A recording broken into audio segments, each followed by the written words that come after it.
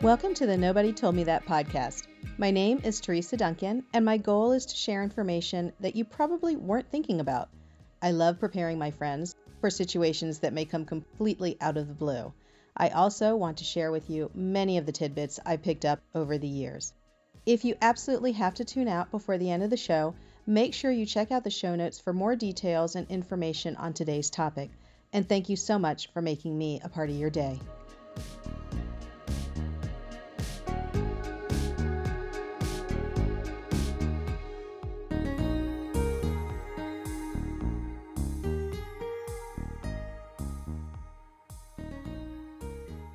We're back for another edition of Nobody Told Me That, and I love having my friends on. I have one here. It's Andre Sheridan. What's up, Andre? Hey there, how are you? I am good. I'm so thrilled. It's so nice to see your face. It's nice to see a friendly face, actually, because of this quarantine thing, Oh, I right? know. I can't wait to get out of the house and just hug people. But then, I've got to figure out how to do it with 6 feet apart between us. Yeah, I think we're just gonna have to like wrap ourselves in saran wrap to go in for those hugs. I think that's the way to do it now. There's a good idea. So Andre, if you don't know, Andre is my go-to EagleSoft person. And whenever if you've ever heard me speak, if you've heard me speak recently, you have heard about Andre because I always give his group out. I always give Dana Johnson's Navoni group out, and I always give Andre's EagleSoft field guide name out because it's the bomb. I mean, if you're not on it, you need to be on it. And we're gonna find out why. But Andre, you were a Patterson trainer, an EagleSoft trainer, right? Worked for Patterson for a while, and then you retired, and then dentistry is the worst mafia ever because what did they do? They pulled you back in, right? That's it. Every time I think I can get out of it. So and it's funny when the coronavirus hit, I updated some of my slide decks and I thought about it. So when I got into dentistry, which was 30 years ago, I got out again after 9/11 and got back in. And then I got out again when I retired, and now I'm back in it again. So yeah, it just keeps pulling me back in. For the stability of the industry, you just need to never try to get out again because something happens, right? Every It's time you true. try to leave. It's true. Yeah. So let's keep you in dentistry, and I think we're all going to be better for it. So you were a trainer, you tried to retire, now you're back in now, but you're not actually training now. What are you doing, Andre? So when the Eaglesoft Field Guide started, it started because when I retired from Patterson in 2016, a lot of people who I'd worked with in the past said, is there any way I can keep in touch with you? So I started the group with about 35 people, and this was teammates from all parts of the office. And I said, here's a group, you guys, if you have any questions, I'll be happy to answer, but you can talk amongst yourselves. Well, that group turned into 9,000 people. And what it's done is it's actually gave me some different opportunities to do what I love best, which is getting out and speaking. So I can mix some of the things that I learned in dentistry, some of the things I learned in customer service training, some of the things I've taught in team building, all together to do these events. And now I'm on the road where prior to this, I was on the road probably about 50 weeks a year doing these events. And that's what I really love. And that's why I can't ever think that I'll be retired. I'll be in a nursing home trying to teach the other people there about dentistry. They're like, what? Progress notes? What are you talking about? Where's my medication? Exactly. Exactly. So when you were in Pennsylvania, right? What part of Pennsylvania? So I live just south Philadelphia. I live on the Pennsylvania Delaware border. I like to say I'm 2.5 hours to Manhattan, 2.5 hours to Washington, D.C., an hour to Atlantic City, and 8 hours to Pittsburgh, Oh my God. I or can't. five and a half hours. Yeah. Isn't it wild? Like Pittsburgh is part of Pennsylvania, but it's like it might as well be Ohio. I mean, for that. Yeah. It's another state as far as I'm Yeah. concerned. It's such a beautiful city though. I do enjoy it when I go to Pittsburgh. They've really kind of had a renaissance, right? Oh, yeah. So you are you're 2 hours outside of New York and all of the virus stuff. And how have you been keeping safe? How's it going in Shea Sheridan? Well, I haven't left the house really, in theory, since March 17th. Wow. So about a month now, and more than a month, and it's been fine. I've had a great time because, for one, I'm constantly on Facebook trying to answer questions. I get about 200 questions a day, either through the Facebook group, through instant messages, through Instagram, through all kinds of different ways. So it's actually gave me a chance to sit and actually answer questions as opposed to doing it on the run. But I've actually had a chance to kind of retool what we do in dentistry as far as how we answer these questions. How do we do these conferences? How do we interact with the people who are seeking that kind of help? And typically I'll just have a quick answer like, hey, call Teresa about this, but now I could sit down and say, yeah, here's what I would do. And if you really need more information, this is where you should go. Here's the website, here's the link. So I can get a little deeper with that kind of stuff. But it's gave me a chance to actually retool and think about the future of where we are going to be in the dental help world. So you already had the group fairly well organized. So for those of you who haven't been there, even if you're not an EagleSoft user, I should just preface that. Even if you're not an EagleSoft user, there's a ton of information in there because it's dentistry. It's just all about dentistry, and the same questions that Dentrix users will have over here. Same thing for CareStack, all of that. So it will apply to you. Just the keystrokes won't. So it's just a valuable group now. But you had it organized into units, Mhm. and I really didn't play around with those until the quarantine happened, I have to be honest. And then I was like, "Holy, this is, like, amazing."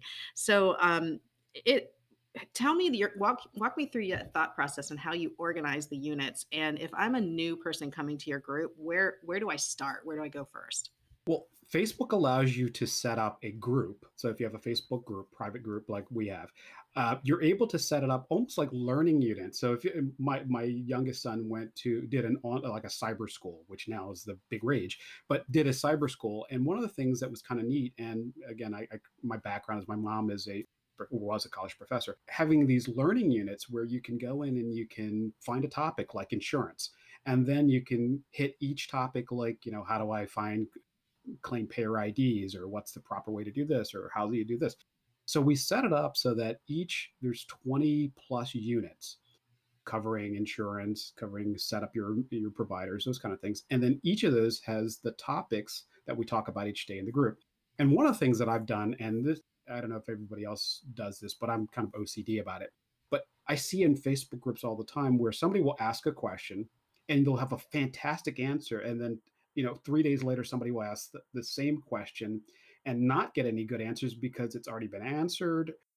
So I wind up taking questions and copying and pasting them so that they're part of that unit, so that it makes it easier to find the answer. Because I know, as a recovering front desk person, I mean, I've sat at the front desk and I have 5 minutes to get an answer, and the doctor, says, "Oh, we're going to be doing sleep studies, or we're going to be doing implants, and we've never done it before." How do you find the answer to that question quickly without being inundated with typical Facebook answers like, "Oh, you can't do that," or "It's illegal to do that," or whatever, and not having a real good answer? So I've made a big effort to move these things into these learning units, and it's just like, I don't know if you noticed it, but it's just like school. So you can actually, at the end of it, hit done, and it will actually calculate all of the learning units that you've done. It's almost like getting a gold star at the end of the class. Well, there's a lot of stuff on there, so they should get a gold star, right? Yeah. Yeah. Now, it's interesting because I use the word when I talk about your group, I use the word curated, and you do a really good job of making sure that the information that's there is as accurate to your ability, right? Yeah. Because I mean, the other Facebook groups, let's be honest, it's kind of the wild wild west. There's only maybe like three ones where if I go into that group, I know I'm going to get a decent answer. And yours is one of them, Adon's one of them, and there's a private group that I'm a part of that I know, if they get drummed out if they give the wrong answer, to be honest. So not even dentistry related, but those two groups really are the ones that I know I can trust what's in there, or at least it gives me a stepping stone to get started. The other groups, I'm sure you see it. There's just a lot of weird information floating out there. And what I like about you is that if you don't know the answer, you reach out to people who do. I see you tagging tons of people all the time, other consultants and speakers. Now, when you go into these groups, the one thing that I like is reading the historical units, like where you move it to something. And Mhm. I will scroll back, and what's it go back like 2 years? Sometimes the thread's like 2 years old. So we just hit 3 years. Wow. April 8th was 3 years for the group. So it's 3 years of information there. The thing is, there have been people in the group who've moved on, who they're either not EagleSoft users anymore and they've left the group, but their answers are still there, or their questions are still there. And the best things are when you have a new user who's come into the group and they are, hey, I just got hired. I have no idea what I'm doing. Can people help me? And you just see the onslaught of people answering questions and helping. And usually the stories are, I've been there, done that. And I these are the things that I did first in order to learn how to use what I'm doing now. So It's very helpful because in some of the other larger groups that are not moderated at all, like you'll get the first response will be run. yeah.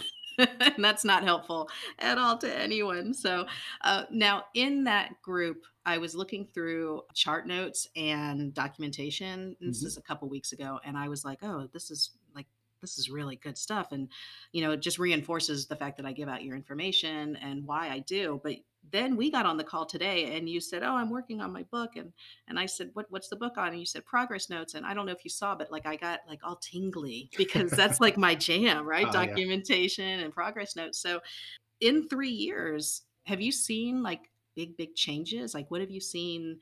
What have you seen in the area of progress notes? Well, it started for me back when everybody started talking about going paperless, and the whole chartless thing. When I started in dentistry, my brother-in-law was the dentist I worked for, and I had no idea what I was doing. So when I came into the office, I didn't realize it because I was just a patient at the time. He had another apartment. We were in an apartment building. He had another apartment in the building that he stored his charts.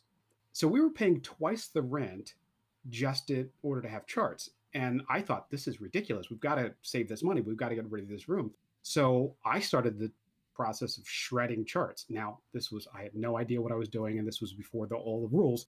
But I started shredding charts and taking that information and duplicating into the computer system. Now, this is the 80s. I'm Mhm. old. So this was the 80s in the early 90s. So I started duplicating what was in the chart in the computer. And believe it or not, the way I was doing it was using Word Perfect. If Oh my anybody gosh. remembers Word Perfect, I was actually typing those progress notes into a Word Perfect document and then saving that document into a folder called, say Teresa Duncan. So every patient had a folder. So that was the way I was actually going chartless back then.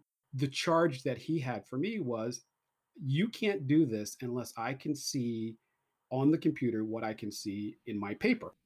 And that was my charge. Luckily, one of his buddies was a Navy dentist, and he had these big giant rubber stamps that you stamped into the chart and you were able to fill in the blanks. And I Yes. thought, this is fantastic. This is a great way to do it. So I mimicked that in the computer. That was the beginning of how I started doing charts. And I would go to other offices and I would teach them. And back then, I'm sure you've seen these charts. It's 3 line items. It says exam 4 bite wings prophy, and then the next Yes. visit exam 4 bite wings prophy, and then the next line was do 18, and it was scare me to death. And I started actually creating these chart notes and showing doctors how to write. And of course, they would say, well, that's what we learned in school. This is nothing new. And I would think, but how come you're not doing it now? Right. That's So always the big question though, right? Like why did you stop doing what you knew was right? it's scary to think about what I've seen, and I could say very recently seen in charts, and what we know is correct. So it's 30 years of trying to of just putting together what's correct in a process. Well, I remember reading a couple days ago, there was a dentist talking about how he's still fully paper and he'll never switch to digital. And I just thought, wow, I thought we were past that. Like how dinosaurish is this guy? But the fact that he was adamant, not the fact that he couldn't do it. There's a lot of doctors that want to do it and they just don't know how, and that's where people like you and Dana come in. But this guy was like, no, I'm absolutely not doing it. It made life so much easier, right? And it really, I think, in a court of law, if God forbid you ever get called up, that's going to look a lot better than this chicken scratch that we typically had seen in there. And listeners, if you have not listened to the episode with Beverly Wilburn, she used to be an expert witness. Actually, she still is in malpractice cases, and she gives some really good insight on what documentation should look like. And for you younger listeners out there, because Andre and I have been in this for a while, for you younger listeners out there, Andre's absolutely right. When we would open up the charts, we would just see, bite wings, exam, cleaning, and there would be nothing about perio, nothing about anything really. in the older charts, you would just see a dollar amount in the corner. And we did our accounting right there in the paper chart. Do you remember? You've seen those, Oh I'm yeah, sure. progress notes were yeah. Progress Yes. notes included a line item that was the fee for the procedure. Yeah. Right. So we really didn't include anything, no materials, nothing. So, for us older people, we're like, wow, this has really come a long ways. And now we see people almost over documenting. I don't think that's a bad thing, but there are times when you can spend, if you're spending a half hour on a progress note, though, don't you think that's a problem? Yeah, and I think we've elevated a lot of dentistry into medicine, and we have a lot of doctors who are doing, the office I worked in, we did IV sedation, so there was a lot of documentation. We have a lot of doctors now who are doing surgical procedures. They're doing sinus lifts in the office. They're placing implant. The documentation should be there. There's a line in the sand between too much and not enough, but I'd love to be on the side with too much if I'm going to court. Oh, for sure. The For last sure. time I had jury duty, funny that they kept me on as with my background, but turned out that the whole case hinged on progress notes. Really? And this was a OBGYN case, and the doctor had written notes on a post-it, and it came down to the post-it was fine as part of the documentation, but what the plaintiff attorney found out was that the post-it was on a prescription, like imagine Loratab or something like that, but that prescription hadn't come out until after, like 5 years after the treatment was supposed to be written. Ooh. Ooh, that's some Perry Mason stuff It right was there. amazing. It was, and actually, they canceled they canceled the case, so Yeah. we were dismissed as a jury. But I actually went and found out some information about it, and actually talked to the plaintiff attorney, and that's how I found Oh, it. wow, that's wild, and Yeah. I just realized that some of our listeners don't know who Perry Mason is, so, I say that all the time. I say Marcus Welby in my speeches and in my seminars, and people just glaze over. But yeah, I know, so one day we'll just retire and go out into the sun like good dental consultants should do, there you right? Okay, so I let's can we backtrack to the medical billing part? So, there's a the standard for medical notes is a little bit different. go. Mhm. Can you explain what if somebody's starting to do medical billing, which I don't teach, again, don't call me people. Yeah. When you start doing medical billing, what is the big change that people don't expect in the progress notes? There's a lot, and I'll tell you this: every time somebody asks me a question about medical billing, the first thing I say is, "Here's the page." I won't say anything about it because I knew nothing about it. In the practice I worked in, we did TMJ work. We did a lot of accident work. We did it. I had a doctor who did a lot of surgery. We never billed to medical. I never got paid as a front desk person. It just didn't make sense for me to bill to medical. So I don't. But in the documentation, diagnosis is more important than anything else. Procedure is more important than it is. I have a good friend who's a physician, and he says the difference between dentistry and medicine is in medicine, we bill for the procedure. In dentistry, we bill for the parts. So in dentistry, you bill for the crown. In medicine, you'd bill for the treatment to replace the tooth structure. And that's the difference. It's a time that it took, it's the procedure it took to make this crown, not the crown itself. And yeah, we want to say that that's what we bill for in dentistry, but the line item is the crown. Yeah. No, you're right. And in medical, I mean, it's a Yeah. description, right? So, and a lot of our CDT codes really did come up. They started out as billing codes. I mean, really, that's what they were designed for. They're not only billing codes now. They are much more than that now. But there was a time when a crown was a crown was a crown. Do you remember that? That's it. And now there's, titanium crowns, plastic crowns, aluminum crown, whatever Yeah. kind of crown you want. And you have to be up on that. So the other part too with medical billing is I see a lot of people kind of using that as a revenue stream rather than instead of I guess, and I don't want to say this indelicately because I don't mean that people are being shady about it. That's not what I mean. But I think there's a lot of hope that we can get like thousands of dollars from a medical claim when it's probably not going to happen. So I think a lot of people get discouraged unrightly or not rightly so because I think you can get paid well. You just need to take a good class on it. So, And for me, like I said, when we did TMJ treatment, we actually got more when we had a realistic pricing for say a guard or an appliance. Patient pays for it, they pay for it out of pocket, and if they want to submit it to their insurance, here's the paperwork, go for it. it was so much easier for us to do that than anything else. It's almost like playing the game with adult ortho. They either have it or they don't. It's that simple. So I kind of stay away from that field. I've got good friends who can help with that, and I'll be happy to refer people that way too. But again, I like to stay in the pond that I know. I hear you. Well, let's go back to your previous pond though. When you were a front office person, what was your favorite part of the job? Code. My first, yeah, I'll tell you, because when I came into the dental field, again, I had no idea, and I just assumed that I was supposed to read all the books on the shelf. The first books that I read there was a Bhaskar book on perio treatment. There was Tom Lamoli Sr.'s book on periodontal coding. And I got to meet Lamoli Sr. and I got to meet Lamoli. So there were all these the books that I just read cover to cover because I assumed that I needed to learn it. The CDT, and it may have been CDT 2 or something like that back then. I don't even remember how long ago, but I read those books cover to cover. So coding was for me a big deal because I had a dentist who would walk from the back and say, "Hey, we just did an ocular prosthetic. What's the code for it?" I mean, not that he ever did that one, but he would come up with these things, and I had no idea how to code for it. So it almost became for me like name that tune. I wanted to be able to quickly know that code and understand it. So for me, understanding insurance, knowing, reading the entire back of the original claim form and knowing what all those clauses meant was for me like playing chess. When you know how to play chess well, you can beat Yes. the opponent just by knowing the rules and understanding ahead of time. So that was my favorite part of it. I do miss the interaction over the counter with the patients.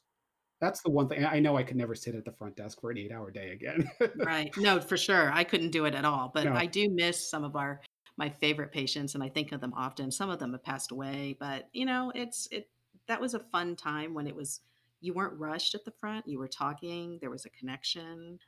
So yeah, so do you remember one of your favorite patients without breaking HIPAA? Do you remember one of your favorite patients? I remember almost all of them, and it's funny because I recently have run into patients in the mall.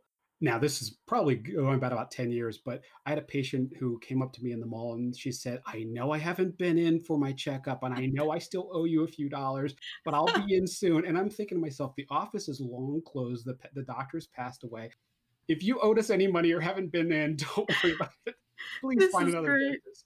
This But is great. You're already like you're still giving guilt like without even being there. yeah, I had a sign on my desk that I had my sons write out, and it was done like with finger painting and stuff like that. And it said, "If you break your appointment, my dad will lose his job." Oh my gosh. And to today, I still use that as my way of helping to get offices to stop misappointments. But patients remembered it. Patients would call me and say, my husband's not feeling well. I've got to stay home, but I don't want you to get fired." Oh, So, that's funny. but it worked. But I had a relationship, and I think every front desk person has this. Every office manager, everybody on the admin team, we have relationships with patients that's different than the clinical team does. Right. I cherish that. And I thought it was great. But we were the people who were looking for the money, so it was a different kind of dynamic. They were the people in the back who took care of pain, and we're the kind of people that caused pain. Yes. But in the end, I think it was I really do miss it. It was a great time. I really appreciated how much more simple it was, 20, 30 years ago. And I mean, we both know how difficult it is now to be an insurance coordinator. I mean, you pretty much, if you don't read a book cover to cover on coding, you're dead in the water. I mean, you have to do it at this point in time. So, the CDT guidebook, the CDT companion, Dr. Blair's book. I mean, there's just so many good resources out there, and any really good insurance coordinator is seeking that out. Like honestly, the real insurance geeks, when you were talking about, looking at the CDT code, some of you driving right now are like, yes, yes, that's right. Yeah, yeah. I feel that. So, and it is a small group of people who are proud to be insurance nerds. But I'll be honest, they're sitting in my classes, they're sitting in your classes, they're proud now. We're really kind of coming into our own as insurance coordinators and insurance geeks, right? It's the equivalent of people who watch and follow baseball, and they can tell you, hitting averages and things like that. Hmm. Once you know it, and it becomes a pleasure to be able to know it. Absolutely, absolutely. So when you are dealing with new dentists, because you deal with new dentist managers, you deal with all of them, right? Sure. When you're dealing with a new dentist and they say to you, "What's the first part of EagleSoft I should learn?" or any software, where do you point them? My favorite part is the chart. I think the chart is like the GPS in your car. It tells you where you're going. It tells you, and now if you're using Waze, it tells you where the speed bumps and speed traps are. It becomes the center of the world for you if you're using it correctly. The four parts of my business are people, process, profitability, and philosophy. So I go, tell me about the way you do dentistry. All right. And tell me what that's based on philosophy. And then let's talk about processes. What do you do in the office? Do you do implants? Do you do endo? That kind of stuff. All right. And then let's look at the people who do those things. Who are your people who are entering the data for you? Who are the people chair side? Who are the, and then lastly, let's see how can we do this and make it profitable. So I start with the chart because that tells us everything we need to know. Is this office doing sleep? Is this office doing ortho? Then we can sort of work backwards from that sort of field of view and narrow it and narrow it and narrow it so that my goal is if you look at the odontograph, if you look at the chart, you should be able to see everything you know about that patient from start to finish. And if we can build systems in place so that the hygiene knows what it looks like, associate doctors know what it looks like. And, for me, I've got a 26 operatory practice that I work with. They've gotten so consistent that from doctor to hygiene to assistant, can walk in the room and tell the story of the patient from that Mhm. odontograph. Interesting. No notes needed. Nothing needs to be done because of the colors in the chart, because of the drawings in the chart. So that's where I focus. And working backwards from that point means that the admin team can treatment plan quicker, can bill quicker and easier. It's so clearer when the odontograph is done properly.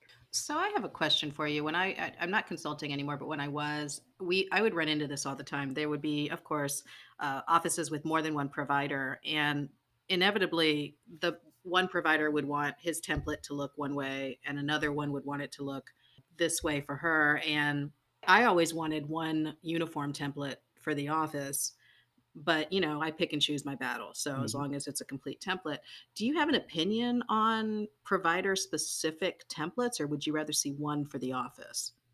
I believe in the Henry Ford method of any color you want as long as it's black. Okay. I prefer that, and this is what I would do when I would go into offices. I would set it up the Andre way, and then they can modify it based on their wants and needs. Because I also know in years of doing this, my work outside of dentistry is in a personal development and team building. So I realize that at this point in my life, it is very, very difficult to change people. So what I would say is let's create a template that, let's just say for a crown prep, let's create that template. But Dr. A typically doesn't place cord, Dr. B does place cord. So there's going to be some changes there, but the flow and format of that note should be the same. We need to know chief complaint. We need to know anesthetics. We need to know this. There's a process that we need to go through, but each doctor might have a little different. But my hope is that in the end, it reads the same way and it flows the same way and the information is stored correctly. But yeah, I don't, at this point in my life, I don't push hard for one way because I realize if I do, you're going to make somebody miserable. Yeah. Well, and another thing too, the way I mean, you train very much similar to how I was consulting. I'm not long term. You're not long term. You go in and you fix. And I don't want to put something into place that is going to be miserable for them when I leave because I don't have to be around to make them accountable for it. But I did push a little bit for, hey, let's, like you said, all the colors are black, and I would get significant pushback, and it's usually from the older dentists because change is hard, like you said. And I have a special place in my heart for the older dentists I work with because once they saw the light, it was like a whole new way of charting, and they were very excited about it.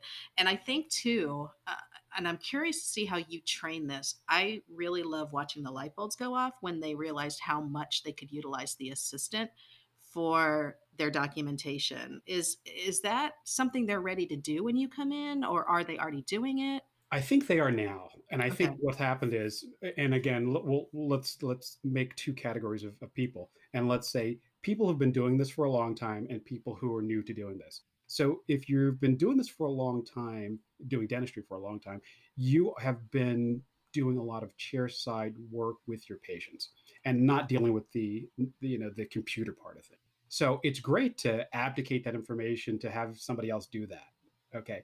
But one of the things that I love about when I write notes now is once I find out how that doctor likes to do things, I've done it, then we can do it my way.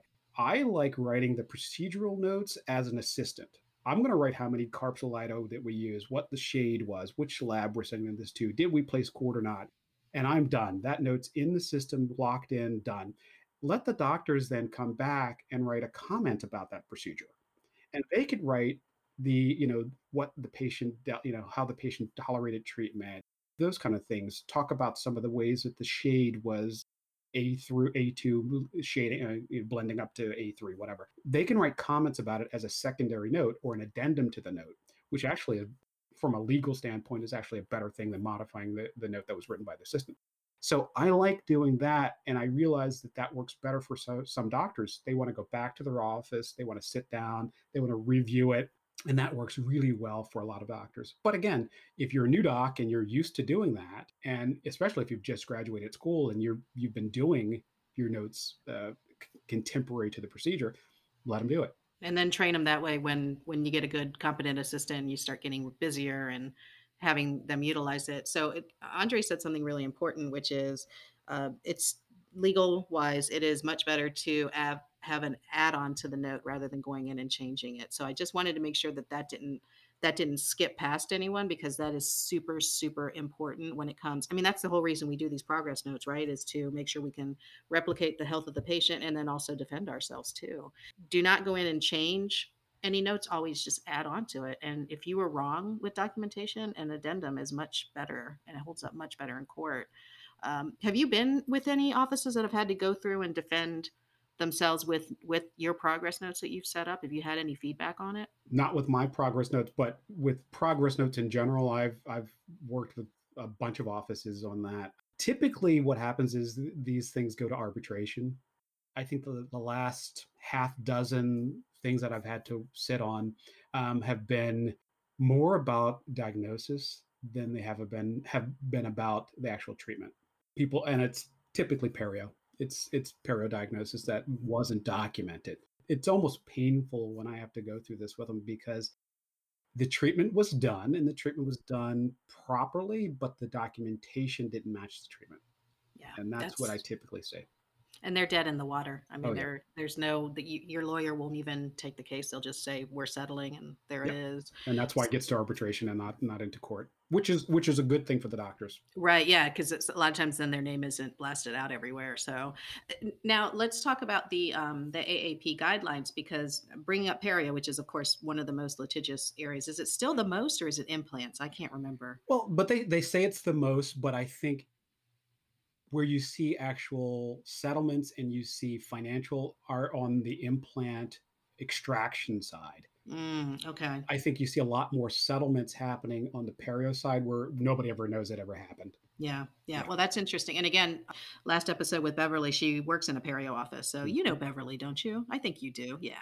So okay, so let's move on to the AAP. Have your progress notes changed to incorporate the new guidelines? What does Yes. that look like? Well, the biggest part of that was, because I've run this stat check program for perio, I've been trying to get offices to document perio for years. It changed because of the new guidelines, the new staging of perio.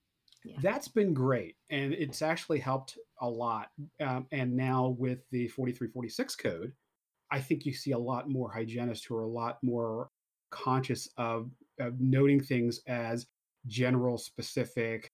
You know, that's helped a great deal, and it wasn't by my hand that happened. I think patients, but I think providers realized that they needed to document those things in order to be able to get paid. So I think financially, it backed ended to the notes happening. So yeah, my notes have changed recently for the changes in the AP guidelines, but I think everybody was ready for it. So if you had your way, and I know neither of us are clinicians, if you had your way, how often would you be taking intro images? Every time the patient walked in the door. Before they even got seated, just like take a picture, right? No, I'm You know kidding. what? And that goes back to, I mean, for years, I was the guy who would come into your office to show you or train you on an intraoral camera, back to the old, Apollo fiber optic cameras.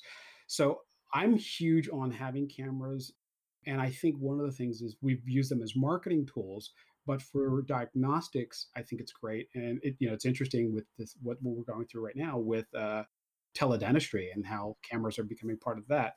But I love in my typical setup, I have a FMP, which is my full mouth photo. I think diagnostic imaging is such a great tool. The problem is, I think dentistry goes through this cycle of we've got to get more patients in quickly, which then the diagnostic stuff slows down. And then we realize, oh no, we want to pull back and do more comprehensive care. It cycles through things. So I'd love to see more imaging done. I'd love to see people get compensated for it. But I think where we are now is I'm seeing more and more people take pan and 4 bite wings as opposed to a full series.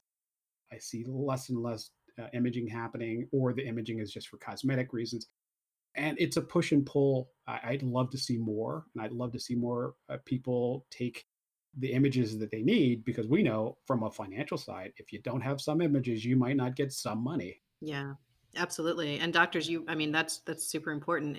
A lot of times we can get our claims paid with a really good intraoral image. Sometimes the radiograph is absolutely no help at all. Exactly. So yeah, so I need those images. Andre needs the images. Your insurance coordinator needs them. And I know that it interrupts the workflow. Believe me, I was an assistant way back when. I know it does, but it is what it is. And it's also, never mind the reimbursement. It's part of your record. I mean, that's a good part of your record to have. Now, you brought up the teledentistry, Hmm. so I am I am very curious to see how this plays out. I'm excited about it. There's a lot of people who think it's kind of a money grab, but my position is that we're not going to make a ton of money on this. I just see this as a really good way to communicate with our patients. I'm not sure I see what the big devil in the details is. I mean, it just Let me show you here. Here's okay. my crystal ball. Okay, I'm going to tell you what's going to happen. Okay, All right, we're I going to love mark it. my words. Okay, so we're going to bill for the teledentistry code, and we're going to bill for 140 for an emergency exam. Dentist will get paid for the 140. They're not going to get paid for the teledentistry code. And then when we get back to normal treatment of patients, we're going to have a lot of angry patients who, when it comes time for their checkups, are going to be very angry that the doctor charged them for a phone call.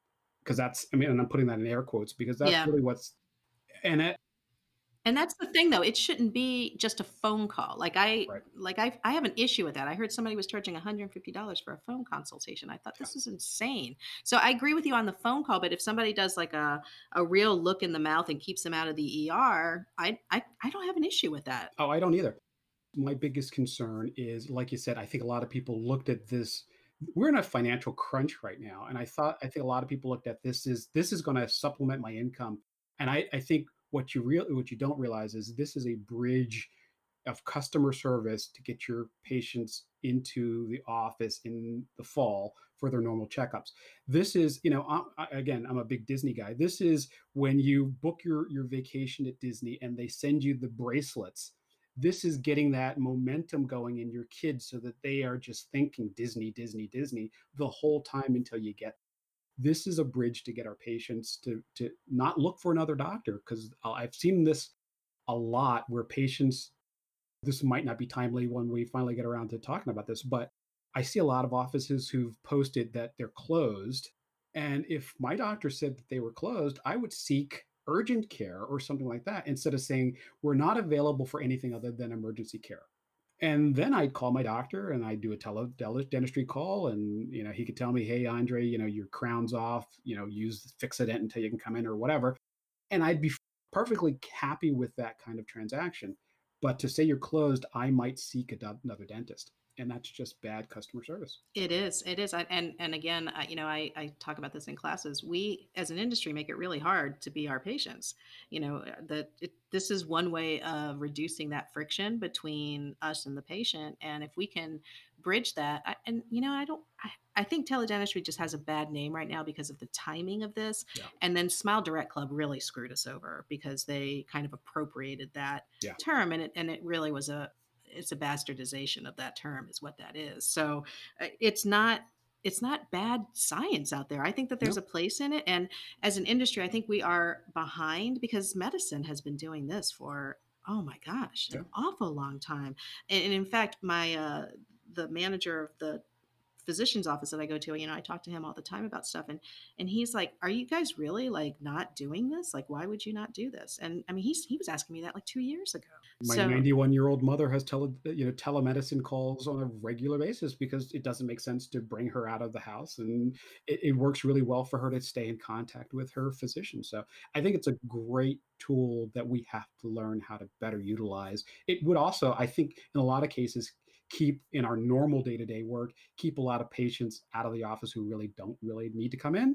It gets us another touch point where we could have doctors could have a full day where they're just in teleconferences and doing consultations and that kind of stuff. yeah, I think it's a great tool. I do know dentists that are doing that, half a day, and they were doing this beforehand. They were calling it, cosmetic consults, and there's nothing wrong with that. They didn't charge, but that is a form of teledentistry. But they always were able to get patient to either come in, or at least they get can I call you back later to, see what's going on with that. And that is again just that patient relationship is still going on, even though the patient's not right in front of you.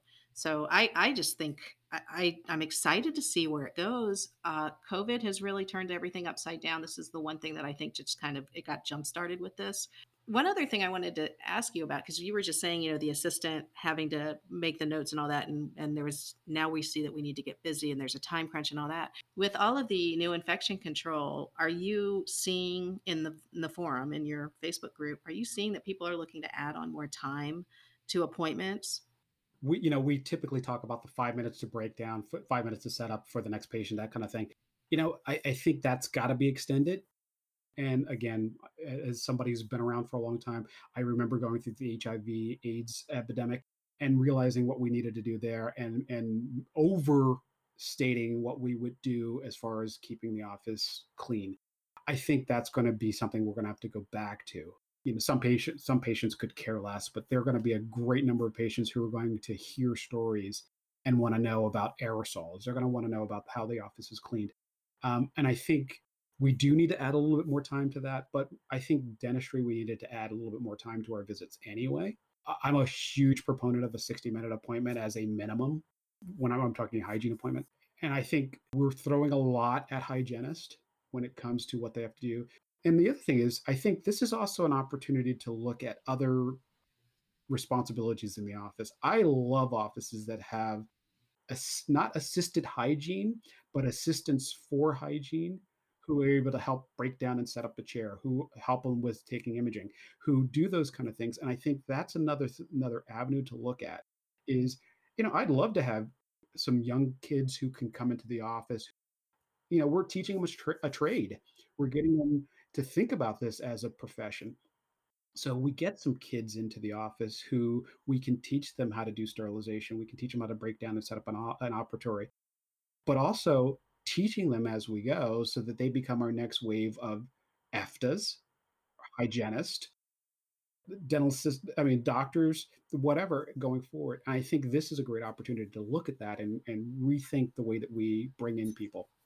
It's a really good position for, say, an intern at a dental assisting school or somebody, like you said, coming out of high school. But having a sterilization assistant is something that some clinics have. And, depending on your financial situation, that may actually make a lot of sense now with all of the new infection control that we're going to have to do. I don't really want to have my hygienist and my EFTA spending time sterilizing when they could be on to the next appointment if we have, of course, the operatories to do that. Sure. Yeah, it's going to be very, very interesting, and the financial crunch is real. I'm a little nervous for our industry. We're going to bounce back, but I remember, like you do, the HIV. I remember the recession that happened 2008. before. Yeah, 2008. So we've been around the block with this. This is a little bit worse than what we've seen, but I think we're going to bounce back. And I think one of the offices I was talking with this week, they were talking about just adding an extra hour every day to the normal workday in order to compensate for the amount of people who they've had to put on hold for recare. And I think that's what we're going to do. And the problem is our dentists, our hygienists, our providers really, I mean, they really get beat up during a day. It's a Absolutely. hard job. It Yeah. really is. And, to compensate for the losses over the last couple of months, it's going to be tough. But I think, like you said, I think we're going to bounce back. I think 2020, if we get back mid 2020, if we get back, let's say June, the last half of the year is going to be tough. But I think from a financial standpoint, we may recover very well. 2021 should be very good is in my my crystal ball, but I think we do have to rethink the way we do dentistry, and we do have to think about how we approach patients holistically. And I'm not saying that from a treatment standpoint, but I'm talking about we see patients differently, because just like what we hear a lot of doctors talking about, we're the front line, we should be able to do some of this diagnostics on COVID. Yeah. We can do a lot of that. Right. I'm actually, and I hate to say it, I don't want to be doom and gloom, but I really am surprised that the media hasn't picked up on just how dangerous our jobs are with respect to aerosols. So hopefully that never makes its way to the media and they don't pick up on that, because that isn't what we need. We don't need a scare. I mean, we remember the Bergalis scare with HIV, and HIV was had lots of awareness, but we got put front and center with all of that. And I'll link an article to that in the show notes if you're not familiar with the Kimberly Bergalis and her impact, and David White and Right. their impact on infection control. And in fact, my old boss's dad was the no gloves, no mask type dude, and would take out a tooth and toss it in the sink across the room. And I mean, God love him, but when we had to start wearing gloves, it was, I mean, you would have thought you cut off his arm, Yeah. So Feel the instruments, and it's amazing how far we've come. And now to hear that we're going to be using, the N95 mask and that kind of stuff, for me, I have a whole lot of offices who are, we'll call them holistic, or that kind of stuff. There are all kinds of terms for that, who were doing this already, and dentistry was the norm. I mean, that dentistry that way was normal. So to me, it's just another layer of PPE. When I see one of my doctors who works for me is in Sao Paulo, Brazil, the way I see her suit up to do treatment. I mean, she's in surgery. And she's dressed as if she's going into an operating room, and that's normal. And yes, I know a lot of our doctors don't have to deal with the OSHA laws because they don't fall into OSHA rules, but I still see hygienists, carrying trays of instruments with their bare hands, and I think, yes, "Oh my god, why would yeah, you do that?" yeah. So, I get it, but at the same time, I think this is a wake-up call. But I think just like we dealt with in the AIDS, HIV, issues, I think our patients are gonna call us to task on it. Yes. Yeah, and I agree with that, and I think anybody who's looking to go back and they're looking at their schedule right now, I think you have to add extra time. Don't be surprised by that, and I think too, be careful of burning out, because I think they're gonna be running around like crazy. Those N95 masks are hot. Yeah. They are really hot to wear. I mean, I've worn them just working in, like, the garage or the roof or whatever when we had work to do years ago at the house, and I remember going, "Oh, I can't believe we have to wear this." It's very uncomfortable and hot. I mean, I guess you get used to it, but don't burn out, because Yeah. and like you said, it's going to be really hard on the body and running around like crazy, especially after, if you sat on the couch watching Tiger King for a while, you those muscles you're used to are probably not they're on vacation too, right? So And that's like, for me, my goal is to make it so that the software, the practice management side of things is seamless. And I hear people all the time talking about how long it takes them to estimate insurance or whatever. And I think, well, why are you doing that? When the computer, if you set it up once, the computer does that for you. So, and when you see it, I'm sure all the time, you go into an office and there's a binder and it's got all the fee schedules in it. And every time they walk out a patient, they've got to take that binder out and they've got to do the math. And I go, "You've got this $10,000 calculator sitting on your desk. Why didn't you use that?" I tell you, and it when I hear if I have to hear one more insurance coordinator come up to me and say, "Well, my doctor doesn't want to use fee schedules or doesn't want to use the coverage books," and I just go, "Oh my gosh! Like you like, why don't you just put a blindfold on?" I mean, really, because that's how you're estimating, and no patient wants to watch. you do chicken scratch math right in front of them. Nobody wants to see that. Right. So That breeds a lot of confidence, right? yeah, exactly. I hope she knows what she's doing, you know? So, okay. So, when let's talk about the meeting industry real quick because that kind of leads into I want to make sure people know that you are, available for help because this is what you've done for years. But the meeting industry is going to be different, right? Do you anticipate doing less in person and more webinar or virtual trainings? Oh yeah, I think the dental meeting era is pretty much over. I foresee having some. If so, they're going to be more breakout groups where there'll be small breakouts of, again, maybe 50 people or less. But I think the industry for meeting planners and these big events is going to be it's going to be a completely different animal, which I miss because I love big seminars. I mean, to me, if I get 1,000 people in a room, I'm in heaven. Exactly. Yes. But I think virtual is going to be a new way to go. I think the opportunities are fantastic going forward. But this is one of those things where I know when I've done webinars midday and we're talking normal work weeks, you 5 or 10, 15, 20 people show up.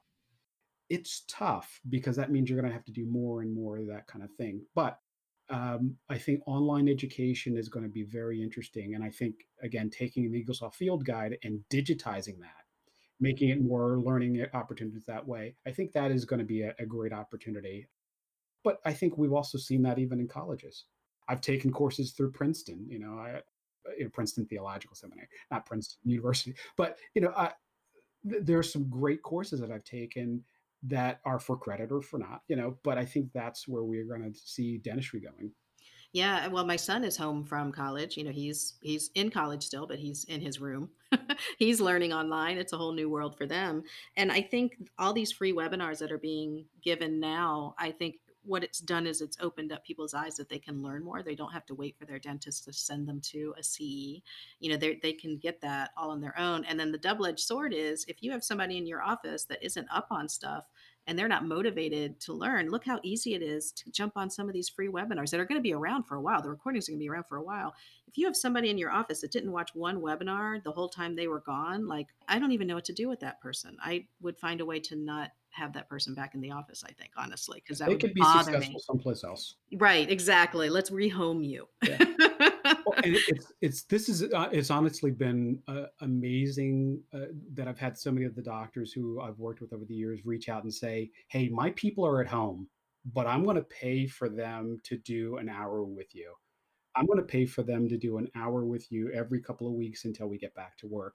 Because I don't want them to lose that edge, and this is a great time to learn. So let's dial into the office computer. Let's do this online education so that we can learn more, so that when we're back, we're ready to rock and roll. Let's do these fee schedules. Let's do all this stuff right now. And you talked about digitizing the field guide, but your first step is this progress. Well, you've been doing it for a while, but the progress notes book that's coming out, it's you said it's going to be an ebook? My original goal was to create this online book where it never got old. So as things change, because you figure every year our coding changes, and every year materials change and things like that, techniques change. So I thought about doing it as an online book where you never really had to download the book. And again, that's I don't want you to have a book on the shelf that you never really pick up. So I thought if we did it as an online book, that way the people can automatically get it. A good friend of mine who actually writes books on Microsoft, what he did was he created this book that it's a PDF, but it's constantly updating. So it doesn't matter that Microsoft changes, weekly. They change what happens with Windows 10. This book updates every time.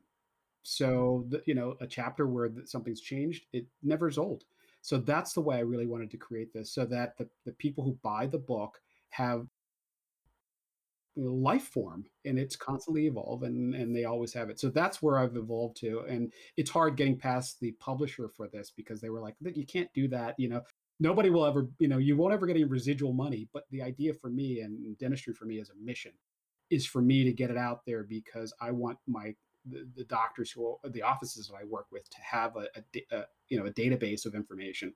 And for me, it's more important for them to have that than for me to have a revenue stream about this. So, that's the way to do it.